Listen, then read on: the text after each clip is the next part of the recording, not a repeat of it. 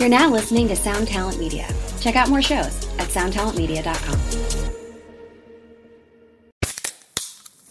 Hey, what's up, everyone? I'm Matt Migaki, the vocalist of Cryptopsy and the host of the Vox and Hops Metal Podcast, where I sit down with fellow metal musicians. We talk all about their lives and music while sharing killer craft beers. If you've ever wanted to sneak backstage and share a beer with one of your favorite musicians, well, Vox and Hops is the podcast for you. This week on the podcast, I had an amazing conversation with Morgan Lander and S.J. Jones about Kitty Pig. There is this episode and over 450 other ones to help you enjoy life, metal, and craft beer. So what are you waiting for? It's time to become a Vox and Hops head. Cheers! Awesome, awesome, awesome, awesome, awesome with Joe. That's awesome, that you're awesome. I'm glad I'm not a possum, cause I'm awesome. And that's awesome with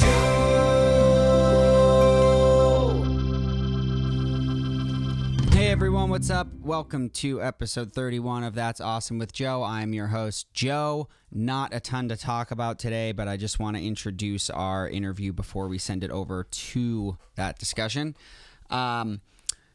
Today we have on Philip from the band Normandie. I had to do this interview at like 7 in the morning, I think it was, my time, because they are a band from Sweden. It was actually Josh that had discovered this band. I think he said that he found them on YouTube, and he's been a big fan ever since. And it took I listened to it when he sent it to me, and I kind of honestly I remember enjoying it, but I just didn't go back to it for some reason. And then right before the interview, I listened to it a bunch, and it's awesome. Like, I have been nonstop listening to it. Really, really, really talented songwriter. So a younger band with a ton of potential. They're already getting the attention of pretty much everyone in the industry. So I think you'll probably be hearing more from them soon. And they do have an album dropping this week. I believe it's tomorrow even. We mentioned that in the interview as well. So make sure you check that out. You can find the link to that. We'll throw that in our bio or in the description of the episode. Yeah.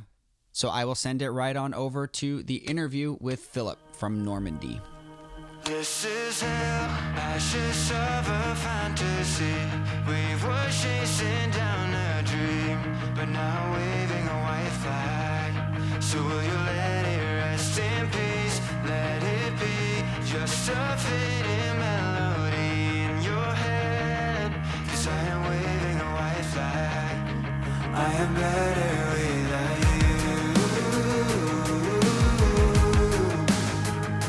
Without you. So I'm bringing up my heart into getting rid of every part of you. We are standing in a burning field of color. I'm bringing up my heart into let it wither into deja vu. I'll be hiding in the storm until it's over.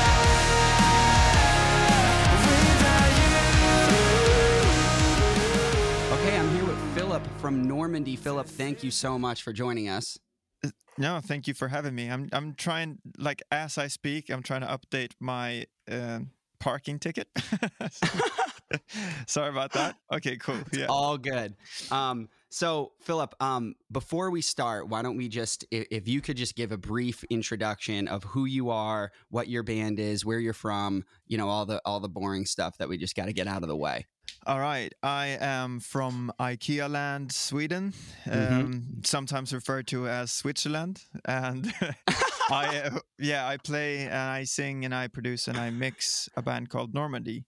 And I don't know, we're kind of not a big deal at the moment. We are sort of breaking through, and we received some praise from people that you should receive praise from to become something, I guess. And it's like we're in the I don't know. I can feel something coming, and I'm happy. I can already tell this is going to be a great interview. All right, cool. All right. So let me ask you this. Why is everyone from Sweden so good at writing songs? Because Max Martin. No, Yeah, I don't I know. know. Do you know who that is? Yeah. Of you probably course, know. dude. I like worship that guy. No, I guess it's like, I don't know. We have a beautiful nature and a lot of It's like time and a lot of space from other people. So it's like, what should we I think do with all this inspiration? everyone born in Sweden just has like is born with just the perfect pop sensibility. Mm. I I'm don't not know. gonna, yeah, I'm not gonna lie. I think every single time we go on tour, people tell us that when we speak Swedish, it sounds like we're singing. So I guess we have a bit of an advantage on that part. Maybe it's a musical language. Maybe it is. I'm trying to figure out like what Swedish sounds like to foreign ears, and Give me some Swedish sentences. I don't even know if I know what it sounds like. all right. So it's like, I'm not gonna speak. You I'm can not gonna talk call shit you about me and I anything. won't No, even know. it's fine. Så här låter det när man pratar svenska, och det låter ungefär som att man pratar i melodier, och det är väldigt mycket upp och ner. All right. That is not what I expected. Not at all. No. Okay. I actually really like that. Wow. Yeah, you should hear Danish. It's sort heard of the Danish. same, but without all the consonants. So it's like, oh, Yeah. Right. It sounds Yeah. almost like I've always said, and I don't mean this in like a negative way at all. It sounds very negative, but I've always like French and Danish just kind of sound like drool. Yeah. little I bit. used to date this Danish girl, and yeah, it was like becoming an issue, and I really tried, and That's hilarious. after a while it was just, should we skip into English, because I don't know, I don't want to keep asking like, can you repeat that, I Yeah. actually learned some Danish, so I understand Danish very well right now, but for some reason they don't understand us, so It's similar language though? It is, and we use the same words, but they don't use letters. Sort Gotcha. of. No, it's like, it sounds so weird. All right. Well, cool, man. Let me give you a little background of for what we know of your band, Normandie. Okay. I suppose I should. I really got to give Josh credit here. Josh is my quote unquote producer of the show. Mm-hmm. And he discovered you guys. Josh, was it just through YouTube? You had said. Yeah, the White Flag live session came up in my YouTube feed, and it like, you guys are just insane. Like, I watched this and I was obsessed. So, and I have to be honest here too. Like, Josh sent me a video. I listened to it and I remember saying, "This is dope," and then honestly, I kind of forgot about it. But like you do, we have like we can focus for about 30 seconds or 30 minutes, maybe, I don't know. But once Josh booked you guys for the interview, I went back and listened, and dude, I fucking love your band. It's so good. Thank you. The new songs are great. Like, me and Josh were texting about it this morning. It's just really fucking good. And I'm do you have like, a favorite from the new album? Like, I'm not gonna put you on the spot here. I do. You're like, I love Babylon. Oh, sick. I fucking love that song. Like that. Thank you. It's so great. And I like, the triplet feel and the swing time, and it just feels so good. And the chorus, just like melodically, is fantastic. It's a good song, and it's for me, it's a bit of a relief live, I think, as well, because it's a bit lower in my register. So it's, it's going to be really cool to see the dynamic of the new set list that we start, working on right now for the tour in October. And I think, it sounds so weird, the tour in October, it's such a long time left. Okay, dude, but we start figuring out the flow of the set list, and Babylon is like a high energy, low vocal song. Yeah. So for me to have that, I could put it like anywhere in the set list, and it's a bit of a relief for me, singing wise, but like, for a momentum of the entire set list, it could be a big booster. So I love that song for that reason as well. Apart from being a good song. As a singer, I know why you love it for sure. But the energy in it is just great. Like, I'm a big fan of the feel in general of that song. I'm like a huge nerd for songwriting stuff, so we'll probably nerd out on that a bunch. So let's go back though, because I want to Man, you mentioned a tour, and that's all I want to talk about. But I'm restraining. I'm restraining. We'll get to it. Let's go backwards. So, I know you started the band in 2013. I did my research. Mm-hmm. I know things. Yeah. What was going on before that? Were you in bands before that and stuff, or was this kind of your first endeavor? No, I think I started I went on stage the first time when I was 13, I guess, so like 14 maybe, and I played this beautiful flying V kind of shaped guitar, playing Metallica stuff, had braces and all that good stuff, and then I started a band called Naked Conspiracy. That is so good. And then there's there's a really good one. We always have good videos of that. Oh yes, I'm gonna have to look them up. We have to. We always have people share their first band names. That's like a top 3. What was it again? Naked Conspiracy. Naked Conspiracy. I hesitated for about 5 seconds. That's the language barrier for you. If you call your band Naked Conspiracy, you probably aren't. English isn't your native tongue. That is fantastic. Let me put it that way. And were you? This is an interesting question. I feel like, were you writing songs in English back then? Oh yeah. And is that like standard for you guys? Oh, it's standard. Well, it depends on what audience. I've never heard a Swedish metalcore band, so no. Yeah, that's mainly.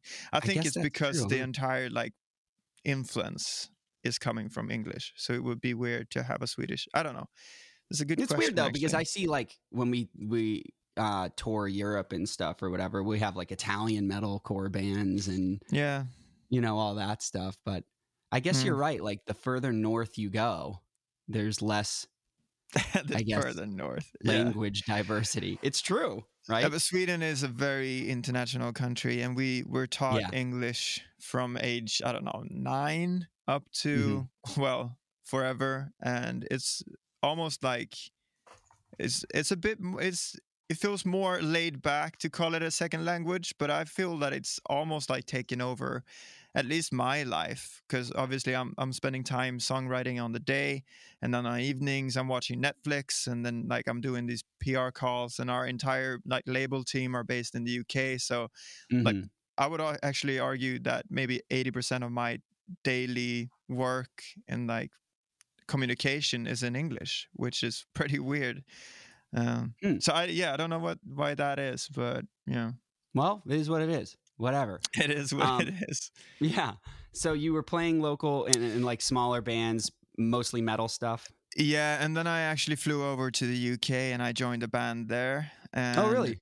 Yeah, and that's when Maria, our manager in Normandie, when she reached out to me and she's like, okay, so there's a bunch of bands quitting now in Sweden, and I want to, all the bands that she was working with all quit at the same time, kind of. So she was like, I'm tired and sick, and I'm sick and tired of this. I want to handle and manage a band that I feel can be something in the long run, because this is, you got to take that into consideration, that when people become, 20 to 23 or something, you gotta, if you want to go all the way with rock music, you gotta either quit everything else and focus on rock music, or quit rock music and start focusing on whatever, university or stuff like that. You can't really do it half and half if you want to really build something for the next 40-50 years, if you understand what I mean. Yeah, absolutely. It's an all-in kind of thing. Yeah. And the momentum is sort of, today you can be a pop writer and still have a daytime job or whatever, because you can still gain momentum through TikTok or Instagram. But as a rock artist, you need to get out there, tour, and really build a fan base, which I'm thankful for now. But sometimes you wish that rock and roll was, the big thing right now. Yeah. But it might be coming it's back. Interesting but, though. I feel like it is kind of transitioning to a little that. bit, yeah.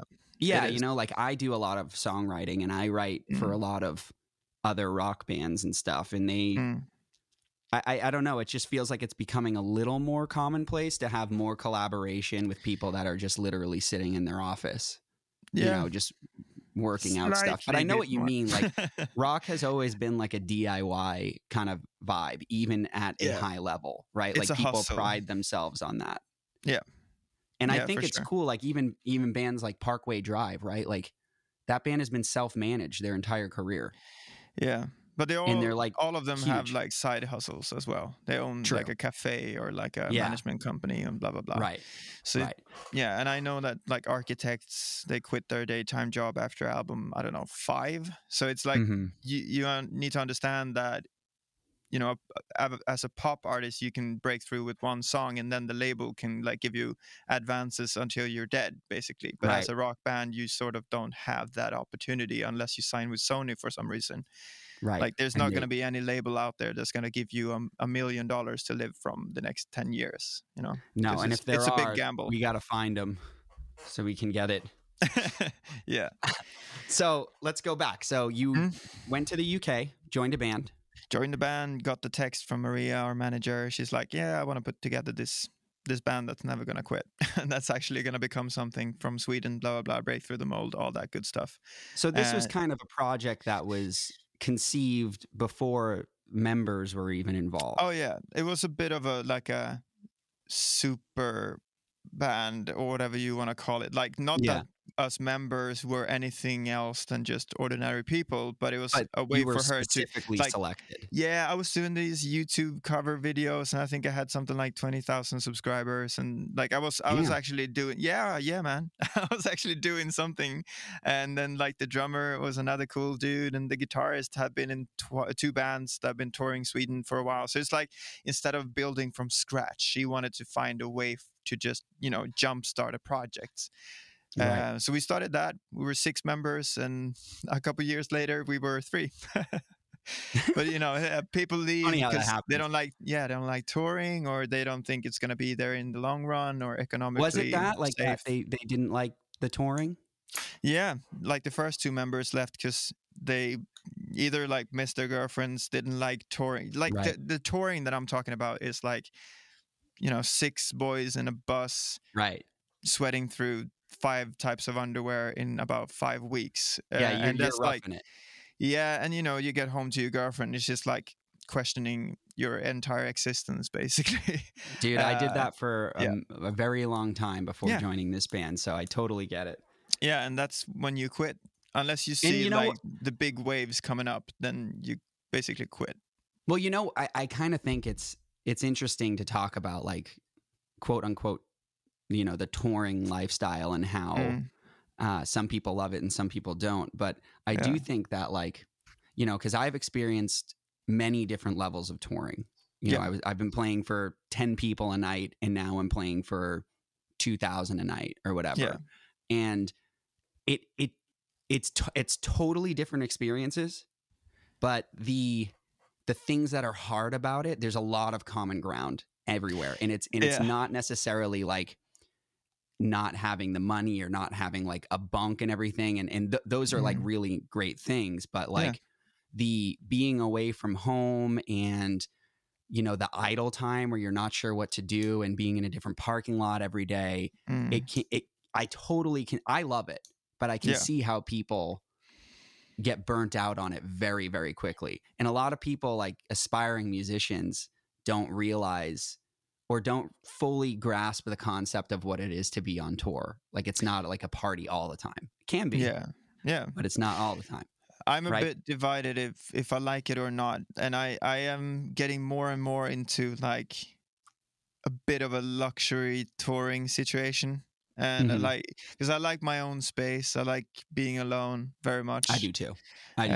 So as long as I can have that, and like the past tours we've done have been in nightliners, and it's been a nice thing to just being able to, you know, just cover the, what do you call it? Like the curtains, and just put in a headphone and sleep throughout the day, because you're moving all the time. So instead of, you know, having that self-drive, because that's hustling really, to drive overnight to the next venue to then just have a sandwich and start playing again. That's what was the roughest tour?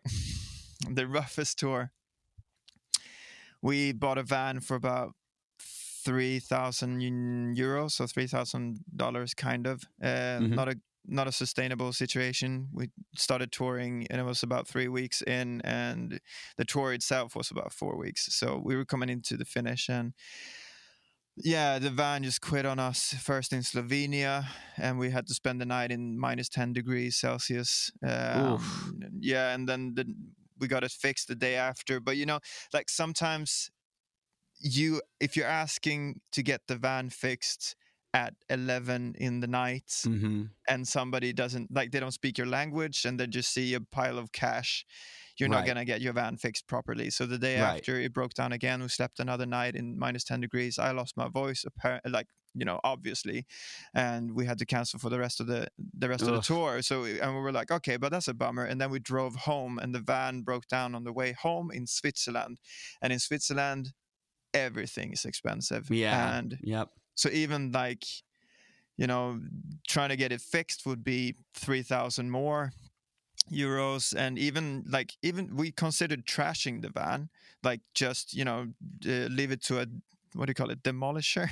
Yeah. A dump or something. Yeah, just dump it, but that would be more expensive. That would be like Right. 4,000 euros. God, that sucks. Yeah, so the deal we made was with a car dealer in Sweden. We were like, you can get the car for free if you fly down with a mechanic and just fix it and drive it home.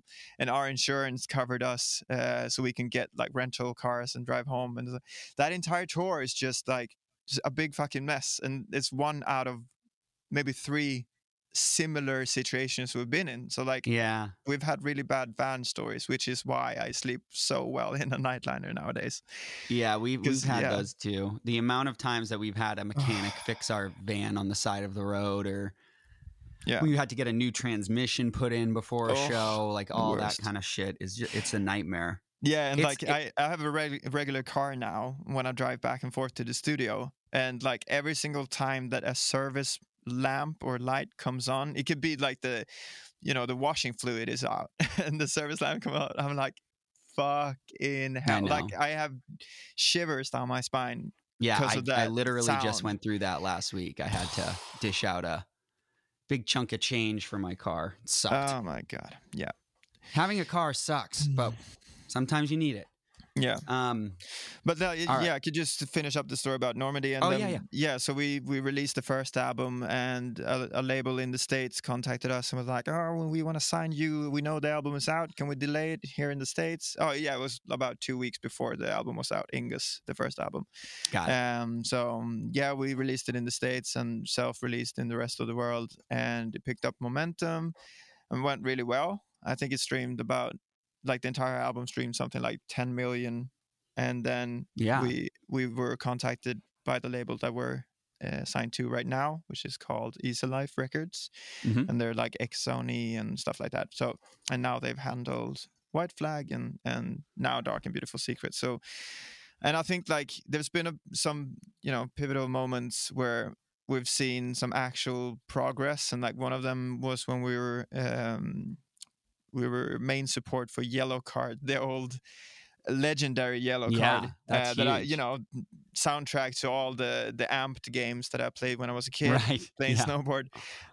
So like main support, not even opening, but main support throughout Europe in front of 4,000 people every night. And that's when we had one album, and we just came from these situations where we had to, we left the car in Switzerland, and the next tour we were playing in front of 4,000 people. So there was that's pretty nuts, huh? You need some of that light to be able to see, to look further than the broken down car. And how did you end up on that tour? We were friends with the other, like they were doing this world tour, and they did the States and Asia, I think, in Australia, and then Europe. And the band that was supposed to be main support in Europe are friends of ours, and they're called Like Torches, and they were good friends with Yellow Card and whatever, but they couldn't do the European legs, so they just mentioned to Ryan Key that, oh, you should bring Normandie instead. That's another Swedish act. And it's like, yeah, sure, this sounds cool. And he contacted us, and to really seal the deal, we flew him over to Sweden to hang out and write some music, barbecue and whatever. And so Ryan was with us for about 3 days before he flew back to the States. Nice. That's pretty cool. That kind of sealed the deal. That's the first time I actually networked, and it worked. Yeah, it's a pretty weird feeling, isn't it? It is so weird, but I mean, this things that you got to do to make it work. Yeah. Otherwise, Yeah, you're for just sure. releasing music to nobody. You need to Right, start right. networking and making sure Dude, that you actually reach people. you get it. I'm I trying to get it. tell my buddy that. I'm like, dude, you can't keep releasing music to just your friends. You gotta find new people to hear it. It's Yeah. like, stop releasing shit and focus on finding people to show it to.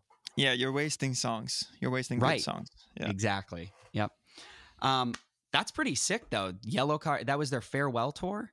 Yeah, it was the farewell tour, which Damn, means dude. that every What a single night was tour. just hyped. It was so Yeah. hyped. How was the response? Great.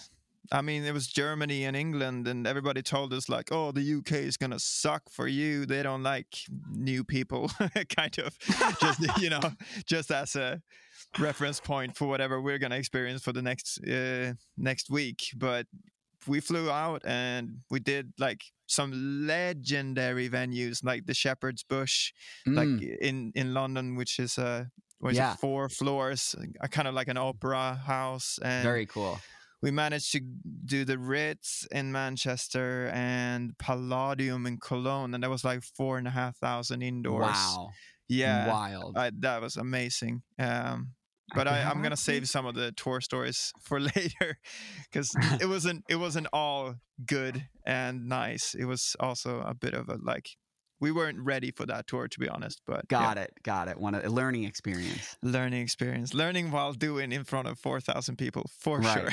Yeah, been there. What's your favorite country to tour in? I think the UK has become a favorite to me, because everybody told us that it shouldn't work, but it's just the best. I think that I and agree Germany. with you. Dude, I was gonna say Germany. I think is my number one. Yeah, but Germany's like, you expect it to be crazy, and then it is crazy. So it's like, I guess you're right. It's but really like, nice. But when whenever the UK we tour there, shows, but when we play like London and it becomes a mosh mania and like crowd surfs throughout the entire set, that's like when you actually start, questioning whether we have something special or if London has sort of exceeded their, all the expectations, and it's really cool. So I think Germany, for me, I'm a little bit biased because our first headliner in Europe, we didn't take out any support. It was just us. And actually, we added a band. God, the name of it is escaping me. I feel Awake the Dreamer. And I think they're from Sweden. Yeah, I know them. Yeah. A little bit. Yeah. We had them on like 5 or 6 days of that after tickets were already sold and everything. But we were just like, we didn't know what to expect. Yeah. And Germany is just, I couldn't believe the response with no support and shows selling out before. Where'd you play? What city? I can't remember. The best, it was actually at the time, it was our biggest, most attended headlining show ever. Was in Munich, nice. I think. Oh yeah, cool. Yeah, and it sold out like, I think it was 1,400. I want to say. Oh man. But that's like great. that was just a huge surprise to us. So like that memory to me is, I think, why. And also, I just have these memories. I love German fans so much. They're the best because they're so honest, right? Yeah. Oh man, yeah. So honest. The amount of times that you're just holding back the tears. Dude, one guy came trying up to be me. Nice. Yeah, he came up to me and he goes, "I really love the last album a lot. I don't like the new one though." Oh, and then right he bought a bunch of merch. Like he was a fan. Yeah, but like he just wanted to tell me. They don't. Yeah, there's something with the language, or I don't know. I love it. It's like I love everything, single thing about it. It's also like beneficial because if you say jump, they jump. If you say like, scream, they scream. Mm-hmm. Whereas if you say like jump to a UK crowd, they're going to look around and be like, is everybody else going to jump? Because if not, dude, wait till you play LA and try to get the crowd to do stuff. Thing is, we're a foreign band, so I think they're going to be a bit more open to it. As far as I know, it's like, oh, they're from Sweden, very cool. I'm going to check them out.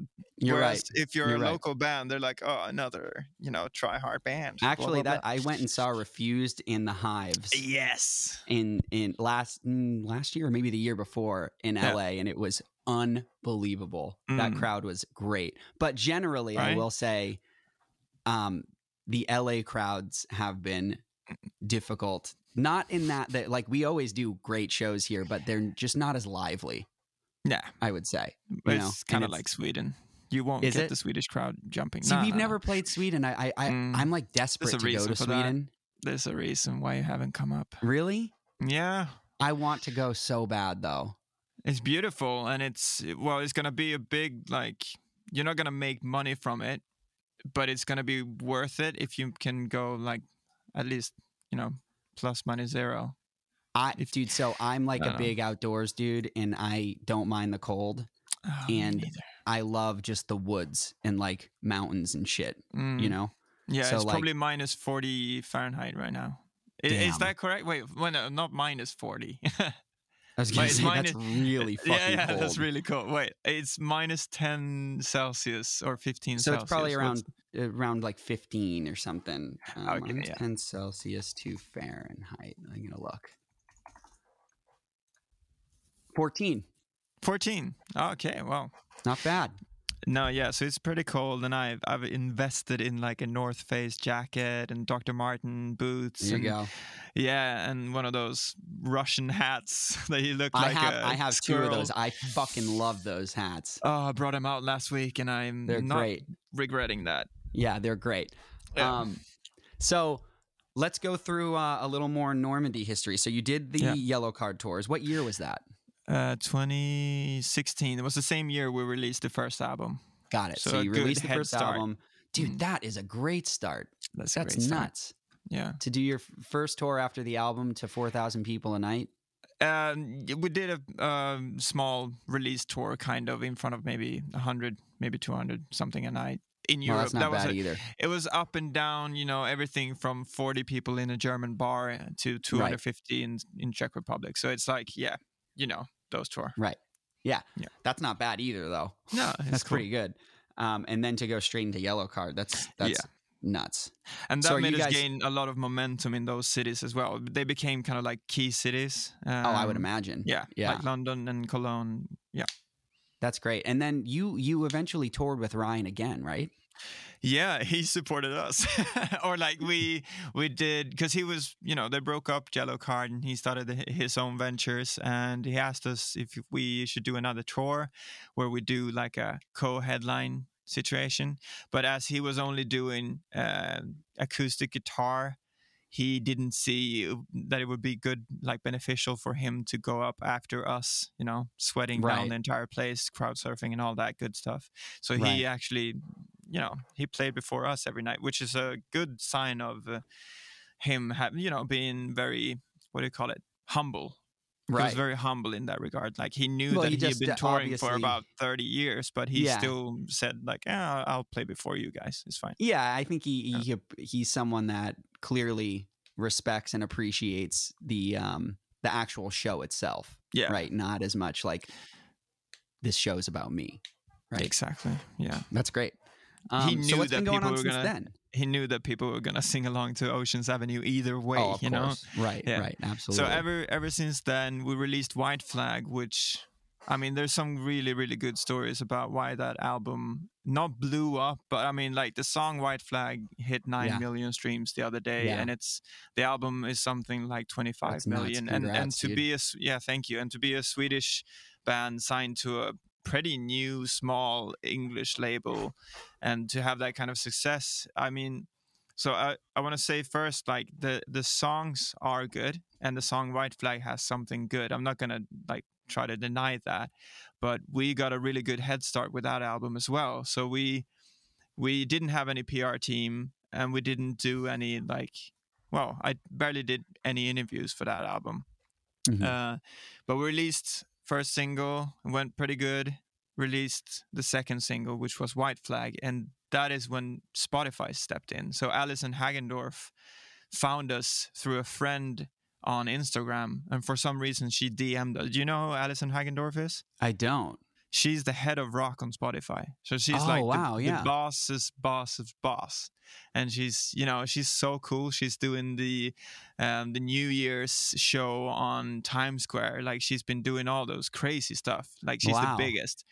and she found us 10,000 followers on Instagram. She found us and DM'd us. It's like, you are good, really, really, really good. She heard the White Flag single and she just said like, is there any management or something that I can contact? And we're like, yeah, sure. So she contacted the management and the label sort of in like a CC situation email. We didn't hear anything else like until 4 weeks after that, and she's added us to the Rock This playlist, which is like 4 million followers. It is huge. It's the biggest thing you can have in playlisting with rock music, and you know that's a big thing for us, and that's a big thing for anyone. That'd be a big thing for us. I mean, it's really, you kind of just wait for that to happen again, but I'm never ever gonna expect it or like rely on that to be a release factor. Like we're gonna end up on Rock This, blah blah blah. But she put us on Rock This, and the thing is, when bands end up on Rock This, we looked this up because there were other bands on that list. They stayed for about 4, maybe 6 weeks. If it was like Bring Me the Horizon, whatever, some of the bigger acts. We were on that list thanks to her. I don't know why she did it. Maybe because we're Swedish and like we were small and she wanted to help out and the song was good. But we were on that list for something like 20 weeks. Wow. Yes. And like the song just went through the roof streaming wise, obviously. But then we've looked back now, because when we tell this story, people are like, okay, no wonder why you have 9 million streams on that single. And in Spotify artist page, you can look up the streams and where the streams come from and whatever. And that Rock This playlist gave us 1 million streams. So I'm happy that it didn't, that means there's some listeners going back. Yeah, and it's so. But also, who fucking cares? Well, it's just a way for me to feel like, okay, I know for you, that but song for wasn't people to made criticize, no wonder. It's like, that's why we wanted it. That's right? a funny thing as well. It's like some of the German interviews we do. It's like, oh, you stream very, very well, but do you feel like you have real fans? And it's so German to say that, but I guess they're planting a seed in my head where it's like, okay, so do we actually have any fans? But now we know. But at that point, it was like, okay, so is this album blowing up, or is it just Spotify? Are we piggybacking on Spotify playlisting? And just seeing that after that playlist, we had 1 million streams on the song, but it kept going. It was just, I don't know if we should. I don't know. I want to thank Allison, but at the same time, it's like she has given us something that I'm afraid that we'll never ever see again. Well, dude, like if being it means on that anything playlist for 20 weeks, it's like it's never gonna happen. I mean, I listened to a bunch of your shit, right? Yeah. I can totally see the progression of your band. Like I really think that the newest songs are gonna do so much for you. Like I can't imagine you guys not like blowing up even more than you already have from these. I think they're fucking awesome. Thank you, man. So, but it's that if you're not touring, the only thing you have is like statistics when you're not touring. I know it sucks, right? Yeah. So you're sitting there watching like monthly listeners and whatever, and but I'm trying to shy away and like look away from that kind of stuff, especially because that happened, and I don't ever want to sit and wait and update Rock This playlist every week to hope that Hostage is going to end up there or whatever. Right, so I'm trying to look forward to the release that's in a week, and like I don't know when this is coming out, but I'm just trying to enjoy the moment sort of, and prepare for touring, I guess, because that's going to be crazy. Well, let's talk about the new release. Sure. So this was you self-produced this? I've produced all the records we've done, but this time I actually went further and I mixed the entire record as well. Dude, it sounds amazing. Thank you. I'm so happy with it because it was a bit of we had some extra time, thanks to Corona. Mm-hmm. So I tried a mix. Sure. I tried mixing Jericho and I sent it to the label. We had a mixer who did White Flag and Ingus as well. So he did Jericho as well. And we A-B'd those two. And it wasn't a matter of like what mix was best because both mixes were like really good. I'm happy with my initial mix on that song, and I'm happy with his mix as well. But we had a moment where we actually talked about this, and it became so clear to me that if the mixes are both good, we need to pick the one that sounds the most like Normandy is supposed to sound like. So now we have an album, we have a product that came from our own demoing. We haven't had any other songwriters on the songs. We produced it ourselves, we mixed it ourselves, which means that from demoing to mixing, like the final product, everything that you hear, every single sound, every single, you know, twist of a knob to make the vocals go wider or whatever, everything is Normandy. So we cannot hide anymore behind a bad mix, or we cannot. And you're fully communicating your ideas at that point too. Yeah, exactly. Right. If we would have somebody else mix it, it might sound better, but that's just going to be his or her interpretation of what they think that we want to sound like. Yeah. And it dawned upon me that for the first time ever, we have a product that we can stand behind and go like, if you like this, you like our band. If you don't like this, I don't know. We need to find a new mixer. Right. Yeah. How long have you been doing just that? Really cool. Mixing. I don't know, since I started being better at producing and it became mixes. See, it's been a natural process. That when the productions on the demo starts to sound like mixes, that's when you know you should take a leap of faith. That's been my quarantine too. It's like I told you before, I do a lot of writing, but it's always been like I have just been at the level of production where I can like fully communicate my ideas. But this quarantine, just with the extra time, I've just been mixing everything too, just training myself. It's so great. I get it. Same shit. It's so good. And it's actually just, you just got to take a leap of faith. And also you need to, A/B with current mixes. And I still haven't made up my mind if I enjoy it. There might come a time, I think it's a matter of like I know that our mix isn't as good as the new what is post-human blah blah blah Bring Me the Horizon record, because that's mixed by. I have no critique of your mixes. I thought they sounded fantastic. Thank you, man. But it's like, just it sounds when really cool. Like, okay, so Dan Lancaster contacted me the other day. He is like my idol. Yeah. So I know, mine too. So his sent solo me a DM. stuff is fucking unbelievable. It is crazy. It's ridiculously good. Yeah. But he sent me a DM saying like, I love the new tracks and I love the mix. Who did it? And I was like, me, I did it. It's like, no way, that's so cool. I love it. Blah blah blah. And we started texting back and forth, and I was like, this is the best sort of like receipt that the mixes actually sound good. If he can say that the mix sounds good, that's going to be everything for me. Like, I don't give a fuck what my mom says about the mix. Right. I care what Dan says. Yeah, of course. Yeah. Dan is the king. Dude, he's amazing. His songwriting and just everything. I love the way he puts together vocal phrases. Yeah. He's it's great. Crazy. The melodic work on that guy. That's pretty wild, man. So you're getting recognition from all across the board. You found Don't get great. me name dropping here, but that's like if Spotify playlisting was the big thing for White Flag, the famous people sliding into DMs is the one on this album. I'm blown away, and it's something for me to just cherish on my so own. When does the album drop? Next Friday, so next the 19th. Yeah, so a week from now, basically. So why don't we I know we should be planning this not in the middle of the episode, but we'll drop this episode the day before. Yeah, that would be amazing. Cool. That would be really cool. Thursday. So next Thursday. Actually, so it'll be the day before. So the album comes out tomorrow. Yes.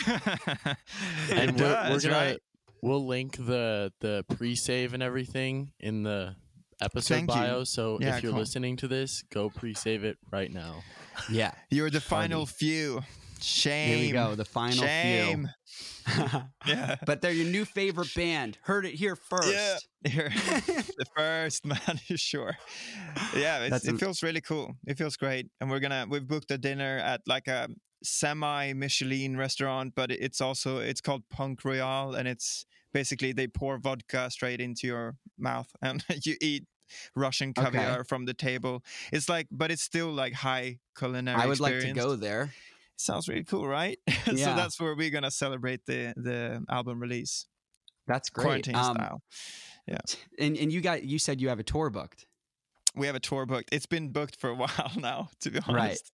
Right. What's the tour?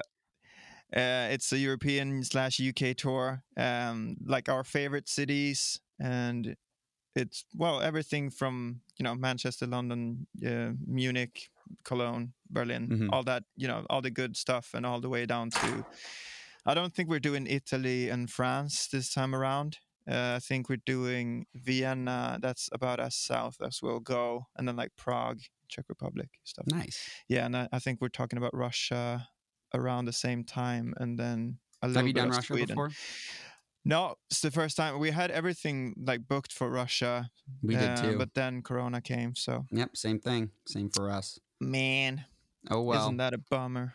It's a bummer, man, but I'm glad to hear you guys got something on the books. I think you'll probably be back to touring far before we will here. I am actually, I'm semi-vaccinated. I've got the first shot. Yeah, I got the first shot. How's that going where you are? It's going pretty well, I think, but I think they'll be done by summer. So yeah, we're not going to be done for a while. It is a mess. Dude, my best hope is to get one in like June right now. I don't think that we'll be back till next summer.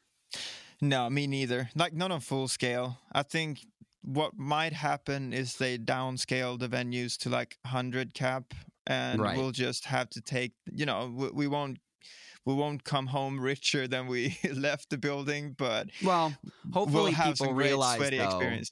Like how valuable live entertainment is, and if they have to scale down venues, I would anticipate ticket prices going up. Yeah, and you can as well. You can do like 2 nights back to back as well, which is pretty fun. So it might be. It'll be interesting to see. Interesting to see how it rolls out, and especially in different parts of the world.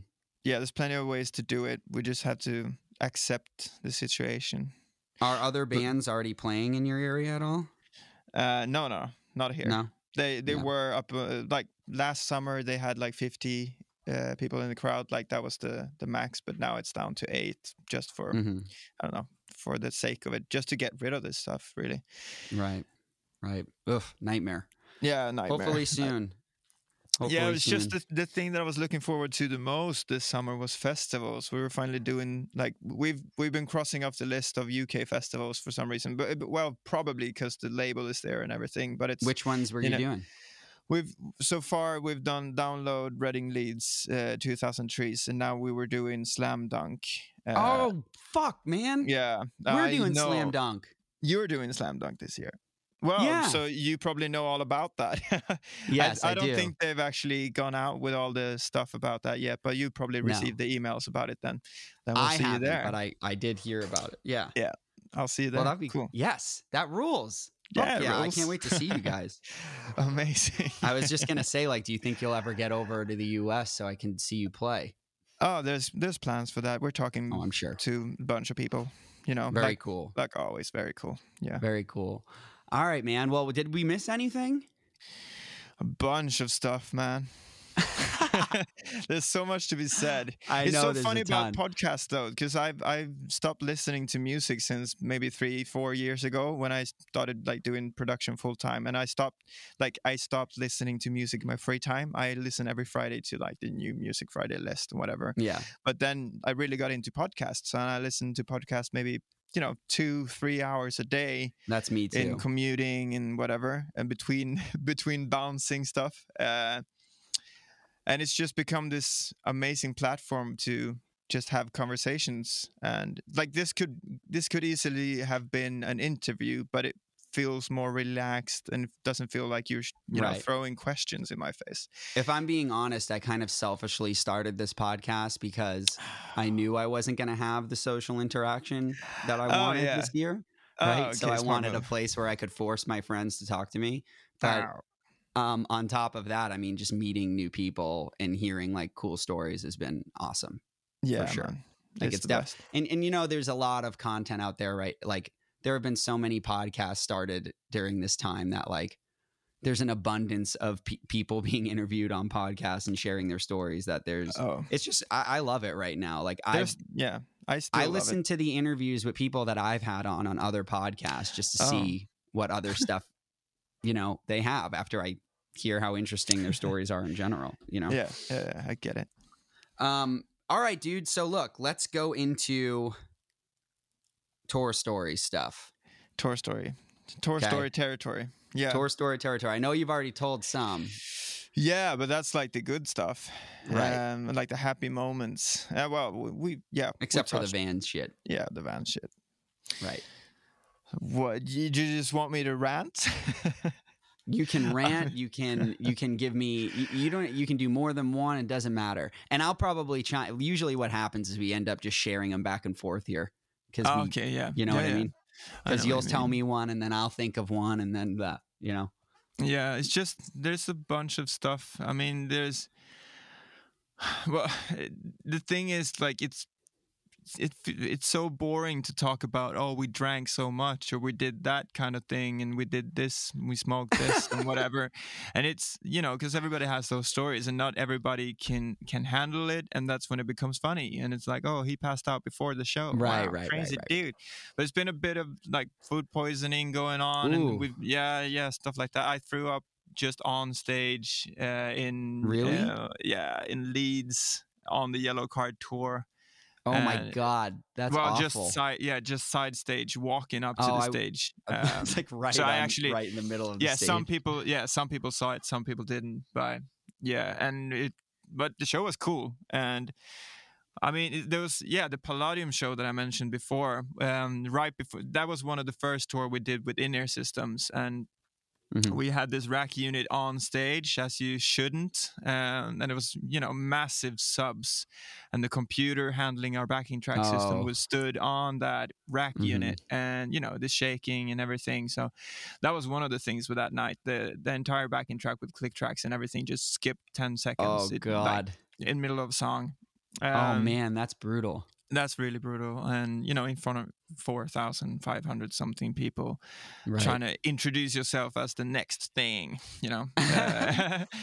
But the thing that happened before that show was that we were walking up backstage, side stage, and we put it, we put the in-ears in, and we turned on the systems, and there was this tuning bass guitar being looped in our ears. It sounded like it was a loop for sure. There wasn't somebody tuning a bass guitar, but it sounded like just a boom, boom, boom. That's interesting.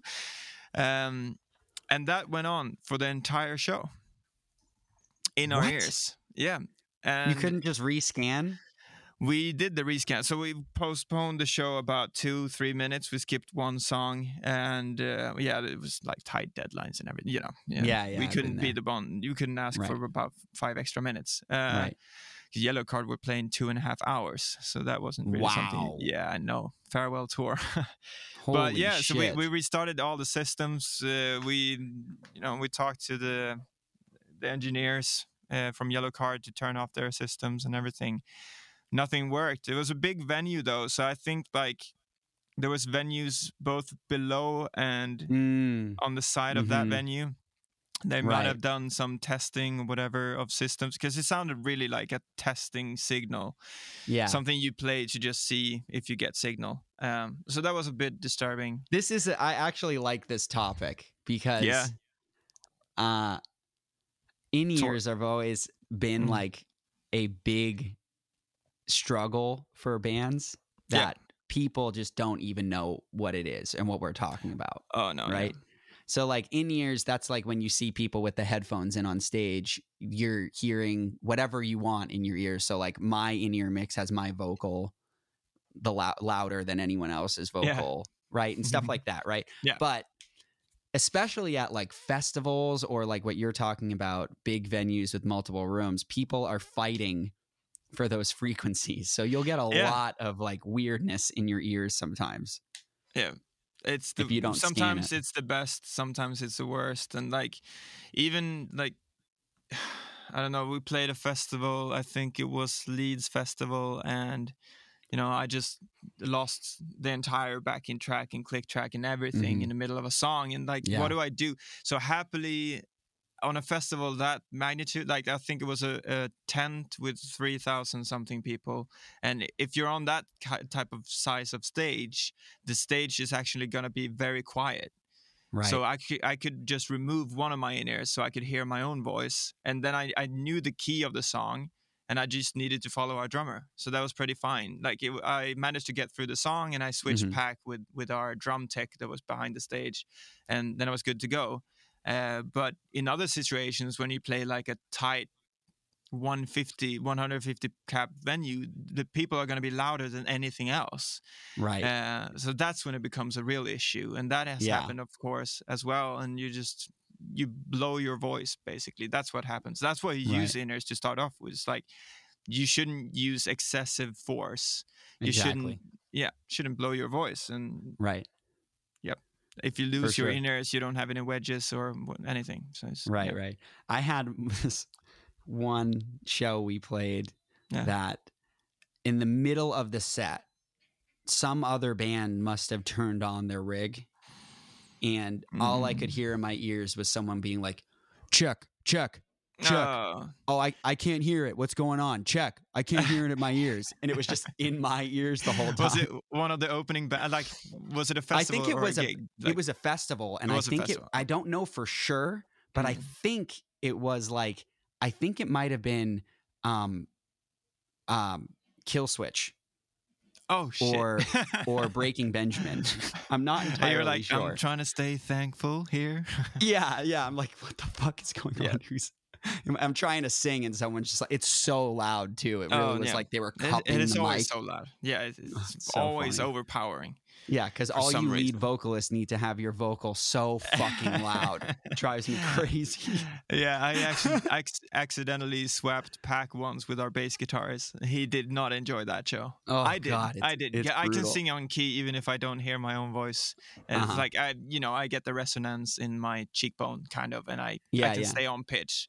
See, I actually do. I do a similar thing. Like when I started doing this on our last tour, I actually turned my vocal off in my ears because just having my ears blocked was enough for me to just hear my voice in my head. Yeah, I'm getting closer and closer to that, so that it's becoming more of a me having my inner system on like 1 or 2, basically. Right. So I hear the click and I hear the track and I know what key it is. But it's like walking around in your own living room and singing. Exactly. You're so chilled, and that is it's I don't know.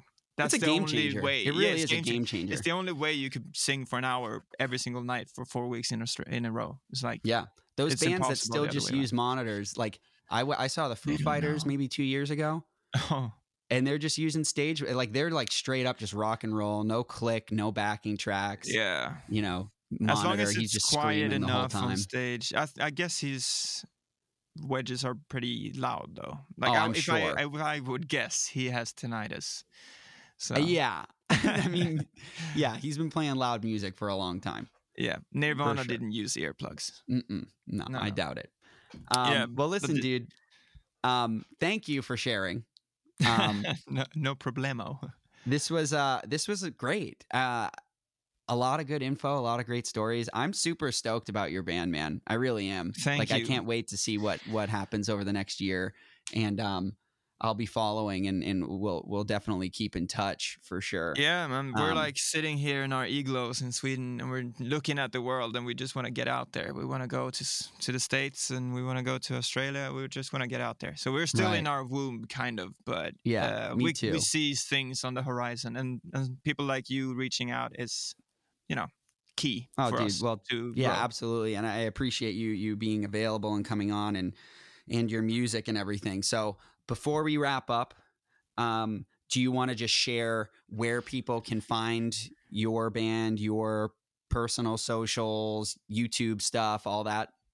Yeah, so we're on, you could just Google Normandie Band like everybody else. It's the way to do it. You'll find the Spotify, you'll find whatever we do. You'll find all the cool interviews and stuff like this. And just Google Normandie Band. Make sure to don't Google just Normandy, because it's the biggest region in France.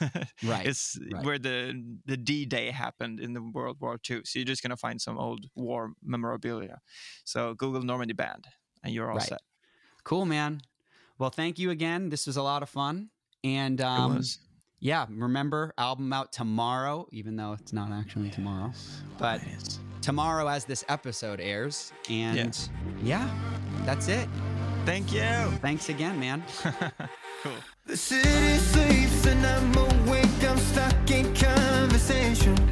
My mind is running red lights to escape this situation. I hold my breath and bite my tongue, pretend and play along. I rewind, reset, restart, repeat again when morning comes. I've been counting down from 10, hoping it will make it end. I shut my eyes, I shut my mind and hope it passed me by. I'm a broken soul, think I lost control, 'cause you're making me hostage. And if truth be told, I'm afraid of getting old, 'cause you're making me hostage. The city sleeps, I'm wide awake and breaking expectations. My body's cold, my eyes.